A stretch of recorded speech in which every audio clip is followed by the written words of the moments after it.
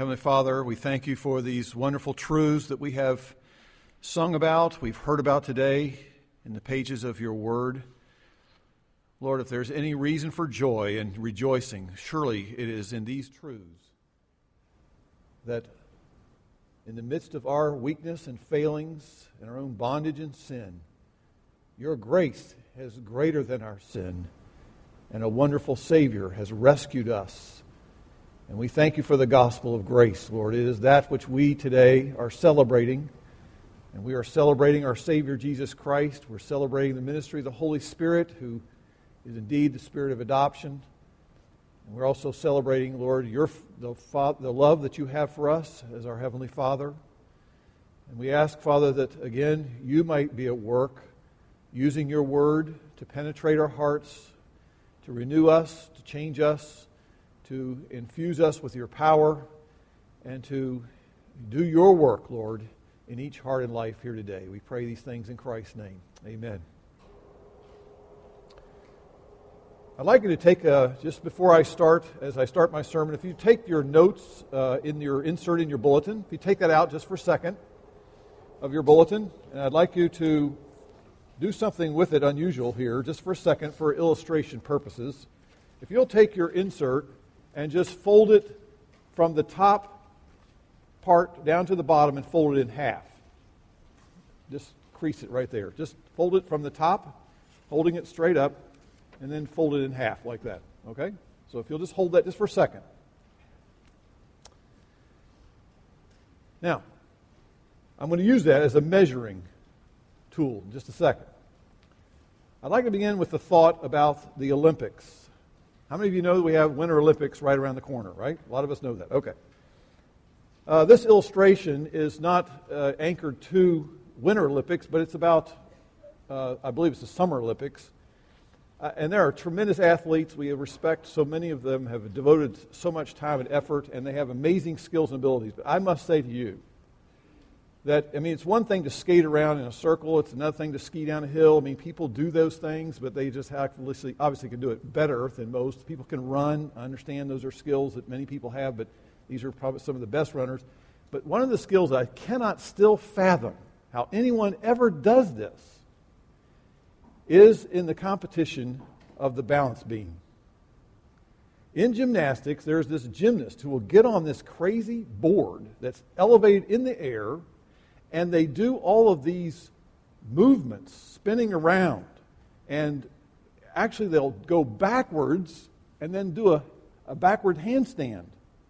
And then they'll do an actual flip backward. Can't even see where they're going. It's unbelievable. Do you find that to be amazing? How many people... Nobody can seem to imitate that unless you're an incredibly skilled athlete. And now I want you to take this piece of paper and I want you to notice the width from here to here is just a little bit over 4 inches. That is the width of a balance beam. It's barely the width of your foot, right? Now I say again, I respect all these athletes, but to me, some of the most amazing athletic performances, in my opinion, this is just merely my opinion, is the gymnast who maintains her balance while she's doing this routine. And she, as long as she's doing that, she has the complete freedom to continue the routine and perform and compete. But once that center of gravity, which would take me about 5 seconds, all it took is to lose the center of gravity going one side or the other too far, and it's over, folks. You're off that beam, and you no longer have the freedom to perform that routine. Okay, you can now unfold your sheet. It's okay. I'm done with the illustration. But you got the point.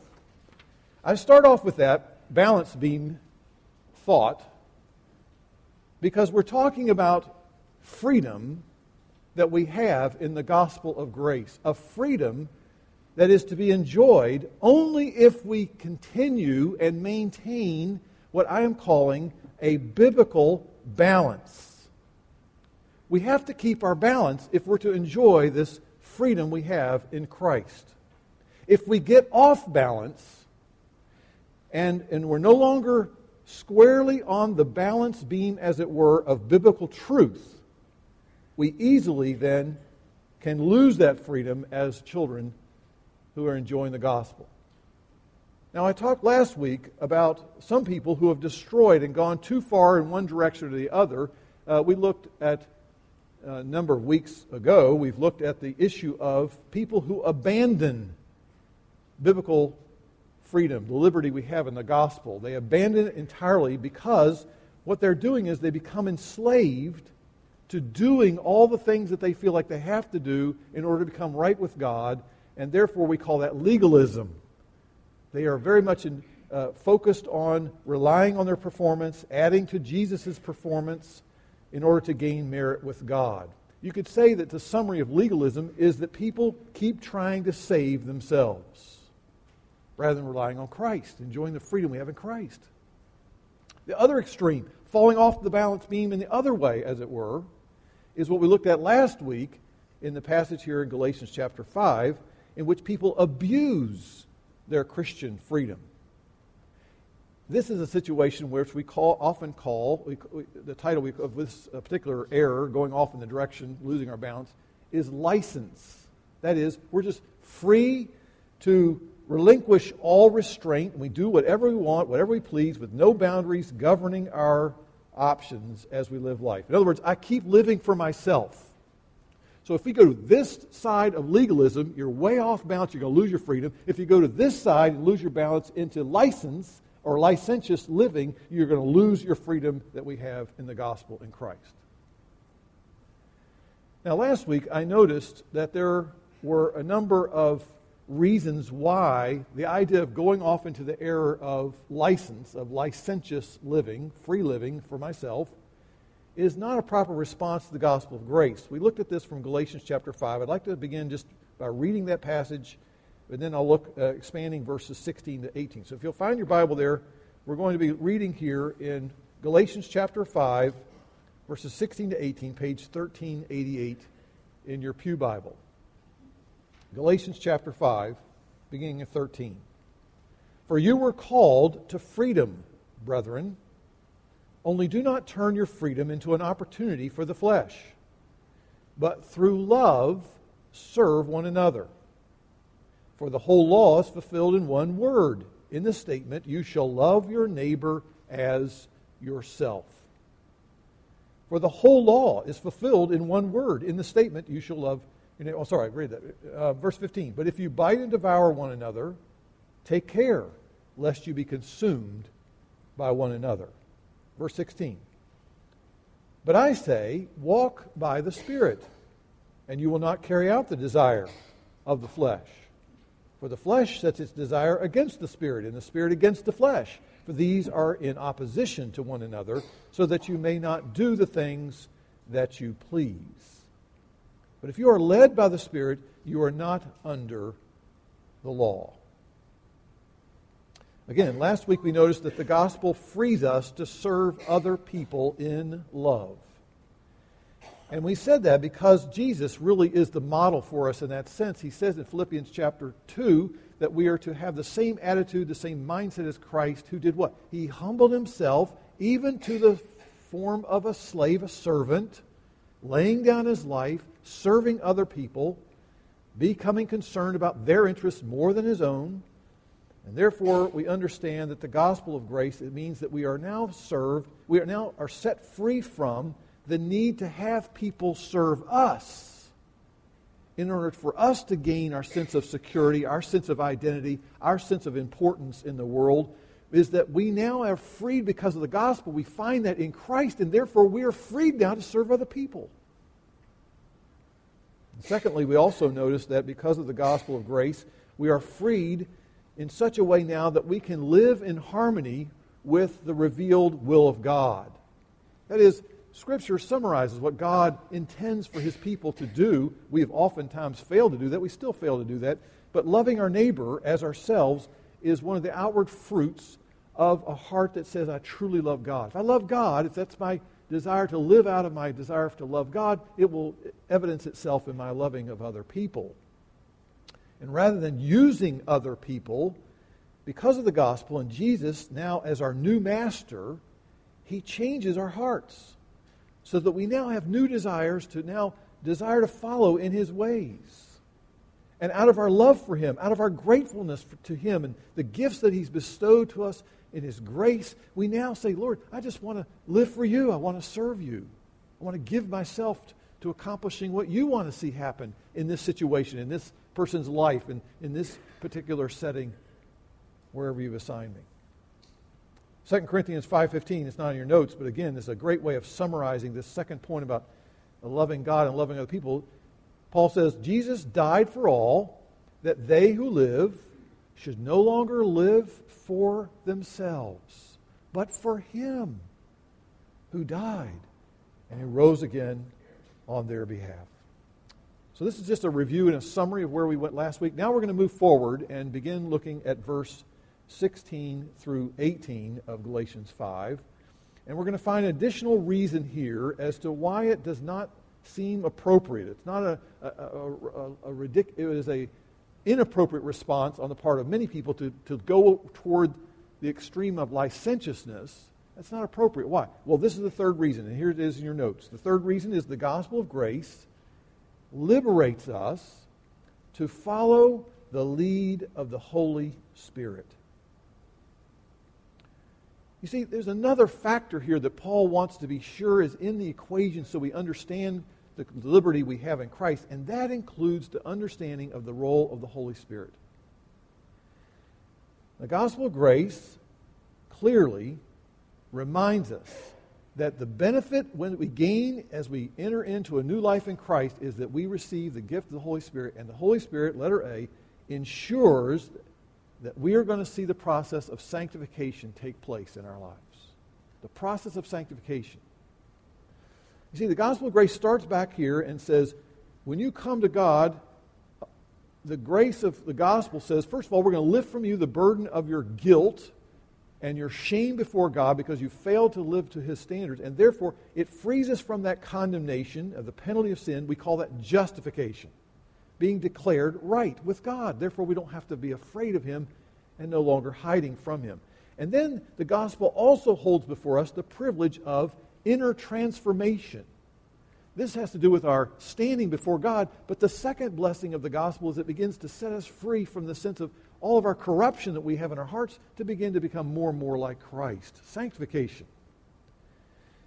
According to Romans 8, every true child of God who receives the gift of eternal life by faith alone is given this free gift of the Holy Spirit who indwells every single believer in Christ. Romans 8, verse 9 says, "You are not in the flesh, but in the Spirit, if indeed the Spirit of God dwells in you. But if anyone does not have the Spirit of Christ, he does not belong to Christ." Which, if you turn it the other way, it says if we belong to Christ, we have the Spirit of God indwelling us. And being made into the image of Christ is a process that God carries out in His adopted children. Now, let me just summarize where the gospel of grace plays these things out. It starts first, before we were saved, we were in a condition in which, Romans chapter 6, verse 17, we are slaves of sin. We were caught up in a life that says, I'm going to do what I want to do, I'm going to live for myself, and that selfish living was a life that was not pleasing to God, and that was pretty much the way I lived all of my life, every day. But then we have, through the gospel, instead of being cut off from God and living for myself, the gospel of grace, God provides to us what we desperately need, and that is we need somebody who can pay the penalty of what we owe to God and set us free from this living in shame and avoiding God to now living before God and enjoying God. And that is Jesus, our propitiation. It's a big word. It was in one of the songs we sang earlier. It just means a God-satisfying sacrifice. Jesus was that to us. And He bore our punishment that we deserve on the cross because we failed to keep the law of God. And then not only do we have the benefit of the propitiation that Jesus is to us, then we have the ministry of the Paraclete. These are two fancy words, but the Paraclete means one called alongside. That's the Holy Spirit. And the Holy Spirit indwells us. He empowers us. He helps us and says, I'm going to help you get to where you need to go. I'm here to encourage you and prompt you and enable you with a new life that pleases God. You're not alone in this whole endeavor to try to change. So the Spirit of God who regenerates every believer is the same one who sanctifies and transforms our hearts, our minds, and our desires. Hold your finger right there, Galatians, and turn over to 2 Thessalonians chapter 2. 2 Thessalonians chapter 2, page 1408 in your pew Bible. And just be reminded again of the role of the Holy Spirit in making you become more like the character of Christ. We read 2 Thessalonians chapter 2, verse 13. God has chosen you from the beginning for salvation through what? Through sanctification by the Spirit and faith in the truth. It is God's plan to use His Spirit to sanctify you and every true believer. Count on it. Now, since the Spirit of God indwells every child of God and He Himself is holy, it is the Spirit's continuous influence is going to point us to the gospel. It makes perfect sense that those who are Christians then are going to order our lives according to the direction of the Holy Spirit. Galatians 5, I'm back to that. So that's why Paul says, walk by the Spirit. Walk means take step by step in the direction that the Spirit is going to guide me in. Walk in harmony with Him. Go along with Him in the direction that He wants to take you. It's a call to live a habitual lifestyle that we follow the lead of the Spirit of God, step by step, moment by moment, day by day. Just keep in that direction is the new life we enjoy in Christ. It's a tremendous blessing that is ours now because of the gospel of grace. And I would suggest to you that walking by the Spirit, Galatians chapter 5, verse 16, walking by the Spirit is a great summary of the Christian life. That's a way to sort of bring it into a one concise little way of thinking about it. That's what it means to live the Christian life. It's to walk by the Spirit. Not walking by the flesh, not fulfilling the desires of my unredeemed humanity. It is to walk by the Spirit. Because that's who I am and that's who He is within me. Now that leads me to a point of clarification. This is very important. My next point, B. Walking by the Spirit is not without conflicting desires. How many of you have ever gone to a doctor, gone to a dentist, and when you're sitting in that doctor's seat, I guess you'd say, the dental chair, they call it, and they tell you, now listen, I'm going to tell you what's going to happen. You're going to feel a little pinch. You're going to feel a little pressure here. You're going to feel a little burning in your arm when I put this material in your vein before we take this scan of you, whatever. They give you a little heads up. Like, this is what's going to happen, so this is normal, it's expected, so just know that that's something that you should not be too surprised at.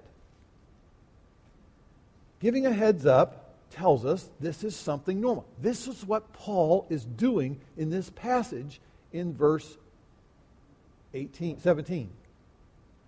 Paul's saying, listen, even though we're Christians and even though we're privileged to have what he's just affirmed, that the Spirit of God is in us and He's the one we're going to walk by the Spirit and the Spirit's indwelling us to live a new way, it does not mean that the process of sanctification is without conflicting desires. There's a war going on in every true believer. There's a battle going on. And the Christian life always involves struggle on some level. It's not like what it is to sort of coast downhill. You ever ridden a bicycle? I love to ride bikes in the summertime. I'm missing it right now. It's very cold. Can't do it. But in the summertime, I'm on my bike early in the mornings. I'm bike up to West Meadow Beach. It's a great 18-mile up, 9 miles up, 9 miles back. Nobody's on the road early in the morning. It's great. Anyway, you go up to Stony Brook, you pass by the university, and you get to the top of the hill, and it's all downhill, baby. I don't pedal. I just take it easy. Got the wind in my face. I'm just relaxed. It's wonderful. It's incredible. All you have to do is look for potholes. I mean, that's all I'm doing is trying to avoid the potholes.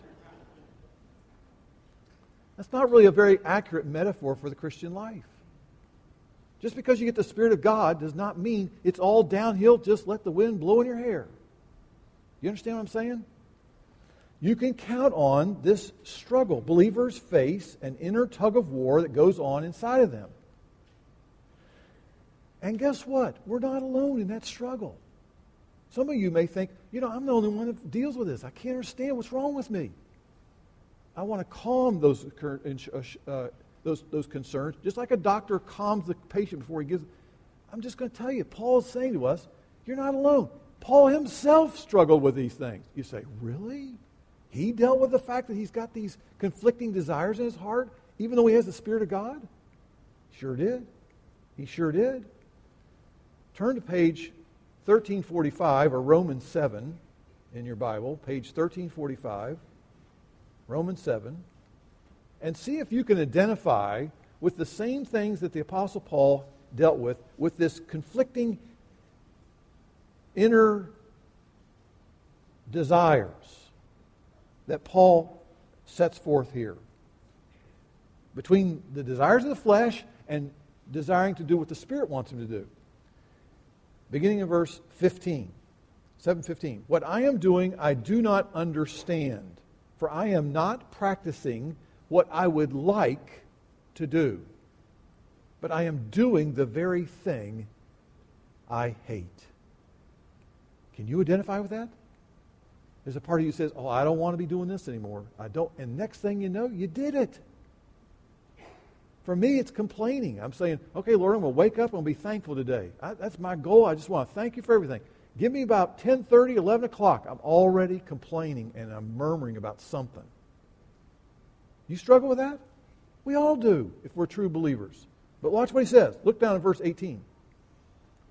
For I know that nothing good dwells in me, that is, in my flesh.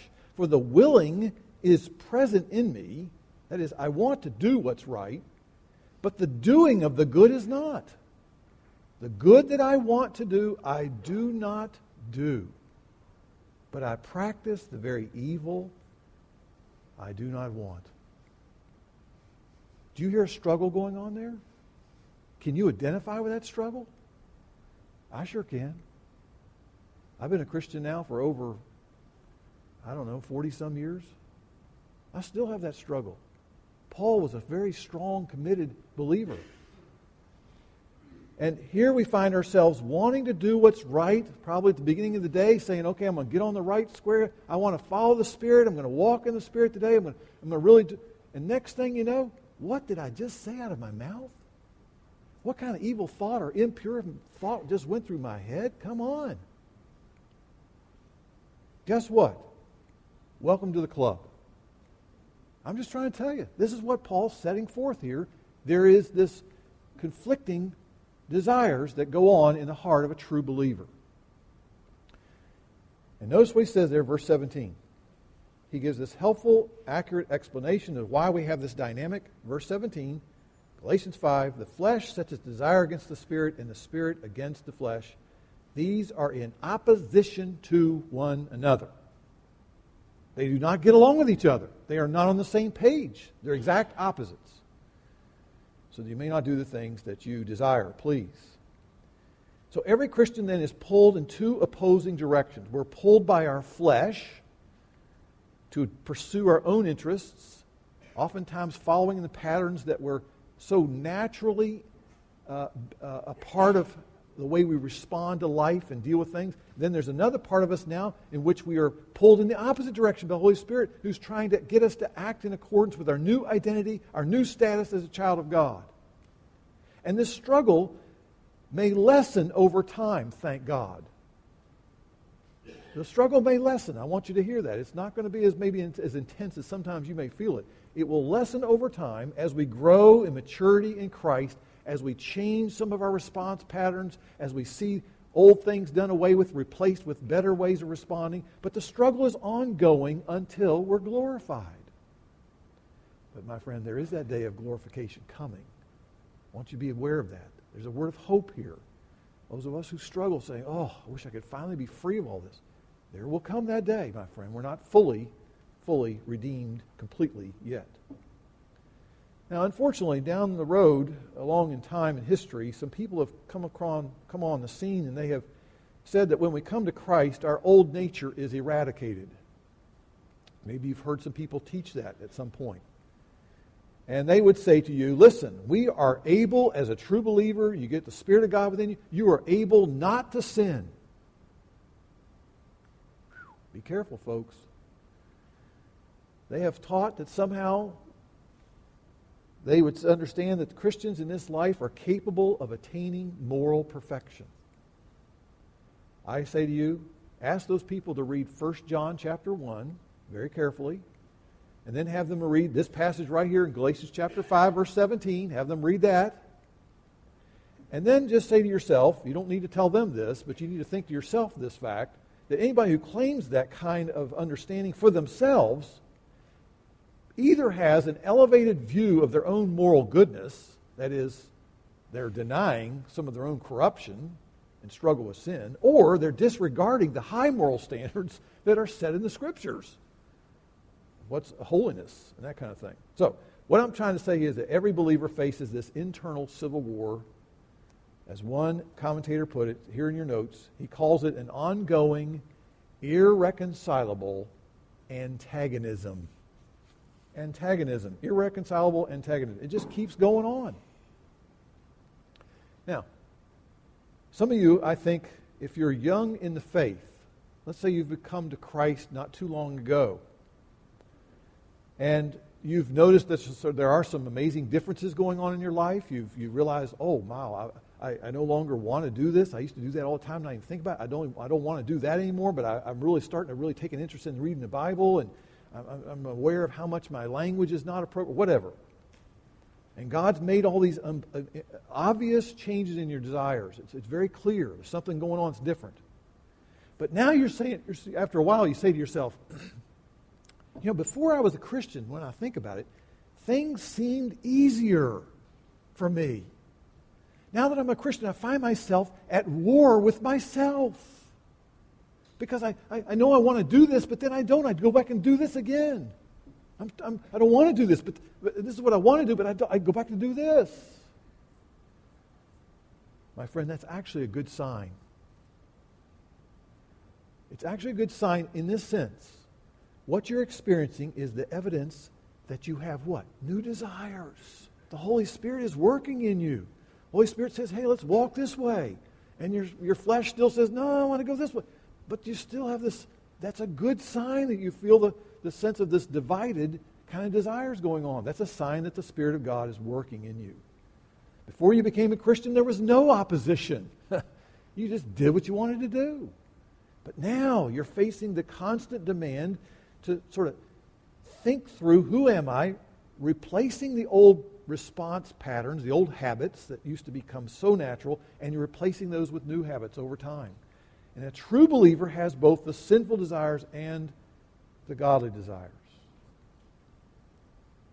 Now I want to talk just one more quick moment, and then I'm going to move on to my last point. Just a quick thought about why is it that these desires are still so strong to me in doing the things that I don't want to do in my mind, but I still find myself doing it. And I would suggest to you one of the things at the root of that is to remember that Jesus Christ, when we desire to obey Him and we desire to sort of go our own way and we get drawn into, finding ourselves longing to do the things that are not pleasing to Christ, it's often because we've fallen back into being our own Savior. We're living in our own strength. We're trying to sort of meet our deepest needs in ways that have to do with ourselves rather than relying on who we are in Christ and being fulfilled somehow apart from Christ. And all the desires to sin are rooted in a lack of trust in God's grace and God's goodness. So one of the ways to fight against the idea of the pull of our flesh is to keep feeding our souls with realize how good and how gracious God is. Tim Keller is quite good on that, I think, and rightly so. And then I have this quote in your bulletin, your notes there, about sin from John Piper's helpful, short, succinct insight. He says, sin is what you do when your heart is not satisfied with God. It's when your heart is looking for satisfaction apart from the gospel, to something and someone else, rather than being satisfied in God with Christ. Much more I could say about that. Let me just move to my final point here. I want to be very quick and clear on this. The only hope, and we're looking now at verse 18, sorry. If you're led by the Spirit, you're not under law. The only hope of gaining victory over the desires of the flesh is to continually surrender to the leading of the Holy Spirit. The leading of the Holy Spirit. If you're led by the Spirit. You see, true Christian freedom is not found in licentious living for yourself and freedom to doing all these kind of things that are wrong. True Christian freedom is enjoyed by believers who are yielding to the promptings, who are yielding to the leading of the Spirit of God. And the Spirit of God is actually pointing us to Christ. Years ago, I came across a book by J.I. Packer called Keeping in Step with the Spirit. I don't buy a lot of what he says in the latter part of the book, but the first part of the book is quite good, including one particular page in which he used as an illustration about the ministry of the Holy Spirit a very helpful analogy. He used the analogy of the fact that when John's Gospel, Jesus said, the Spirit of God will glorify me. He will take what is mine and He will make it clear to you. He will glorify me. That's the role of the Spirit, is to glorify Christ. John chapter 16, verse 14. So Packer says, this is a ministry of the Holy Spirit that you could call the floodlighting ministry. You say, what are you talking about? Well, one of the bits of trivia from the Halila family, my dear wife's family, is that her father worked years ago in some branch of the government in which he helped to design, at this time, this is back probably in the 60s or 70s, he helped design some engineering for the lighting of the Washington Monument. And so his task was to strategically place these lights, make sure they had the power sources, blah, blah, blah. And so making sure that they pointed up to the Washington Monument so that when you saw this monument miles away, you would see what? The monument, not the lights. The floodlighting ministry is not about the lights. It's about what's being illuminated, what's being helped to show it forth its glory. And so that's the role of the Holy Spirit. And Packer goes on to say this: the Spirit stands behind us, throwing light over our shoulder onto Jesus, who stands facing us. And the Spirit's message is never, look at me, listen to me, get to know me, come to me. The Spirit's message always is, look at Christ. Look at Christ. See His glory. Listen to Christ. Hear the word of Christ. Go to Christ and have life. Get to know Christ and taste His gift of joy and peace. And I would like to add to that. If we are thinking about the life of freedom in Christ because of the gospel, what is the Spirit of God saying to us in saying, I'm going to lead you on? He's saying, listen, revel in the thought of the gracious gift that Christ's righteous robes have been put onto you. And your stinking, filthy rags of your unrighteous living have been put onto Christ. That's the song we sang. They sang for us. And I'm telling you, I'm going to have that song sung for us at the end of the service. That was awesome. His robes are ours. It is the blessings of being granted to us because of Christ. He's freed us from our enslavement in sin. And He says, listen, He says, get your eyes onto Christ. Christ lifted the burden of your condemnation that the law had placed upon your shoulders. Just a huge burden, just pushing you down to the ground. You can't even hardly walk around anymore. He said, He lifted it off of you, and now, because of Christ, we are completely freed from all that burden because Jesus perfectly and flawlessly kept the law Himself. The Spirit's pointing us to Christ, saying Jesus didn't save you to liberate you to sin as much as you please. Jesus didn't liberate you from all your sin so you can live a self-indulgent life. Jesus died for you that you might walk and live in newness of life. Romans chapter 6, verse 4. And then I go to this point. Romans 8:14 says, all true sons of God are being led by the Spirit of God into greater and greater conformity into the image of Christ. I find it interesting, if you back up a page in Galatians, what does Paul say? He says, don't you remember that the Spirit of God, verses 6 and 7, God sent forth the Spirit of His Son into our hearts, we're crying, Abba, Father. The whole point of the Holy Spirit is to say, go ahead and talk to God as a child, because you are adopted, and look at what Christ has done for you. He's now given you full rights as a son and child of God. Now I say this because I believe some of us, it's very possible, have lost our joy. We have lost our sense of grace. We no longer are hearing the good news of the gospel. All we see are our failings. All we see are this internal struggle we're going through in our hearts, in which we realize, oh, I keep going in this direction. Oh, I keep going. I know I want to do this. I keep going over this way. My friends, I know that struggle. And that's why I say to you, I, along with Paul, choose not to let that rob me of what Christ has bought for me. And look at what Paul says here. He admits his struggle. Turn with me again to Romans 7, and let's finish with his final point. Paul had this anguish and agony of heart as he admitted to this struggle that was just weighing him down, the weighing down of his flesh. Kept doing the things he doesn't want to do anymore, but he still does them. Page 1345, Romans 7, verse 24. He says, wretched man that I am. Can you identify with that?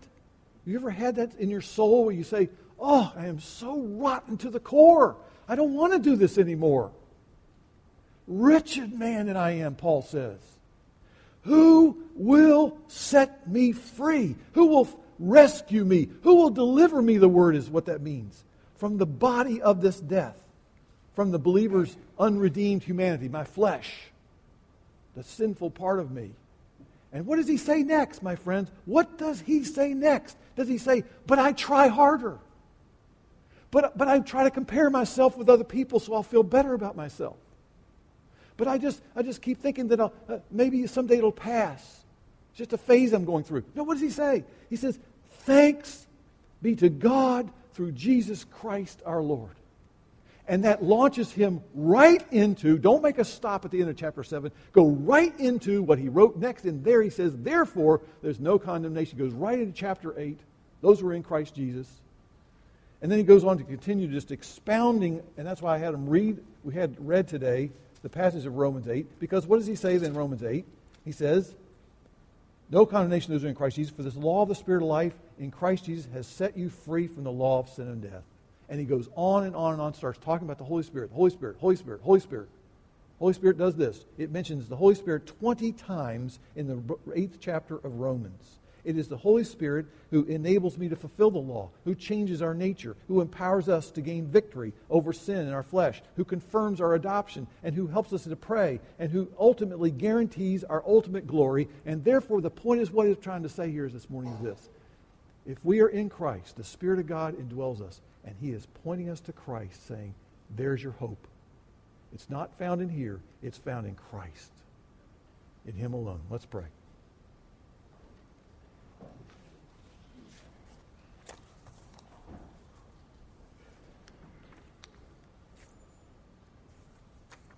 Heavenly Father, we want to thank You that You have given us the gift of eternal life in Jesus Christ.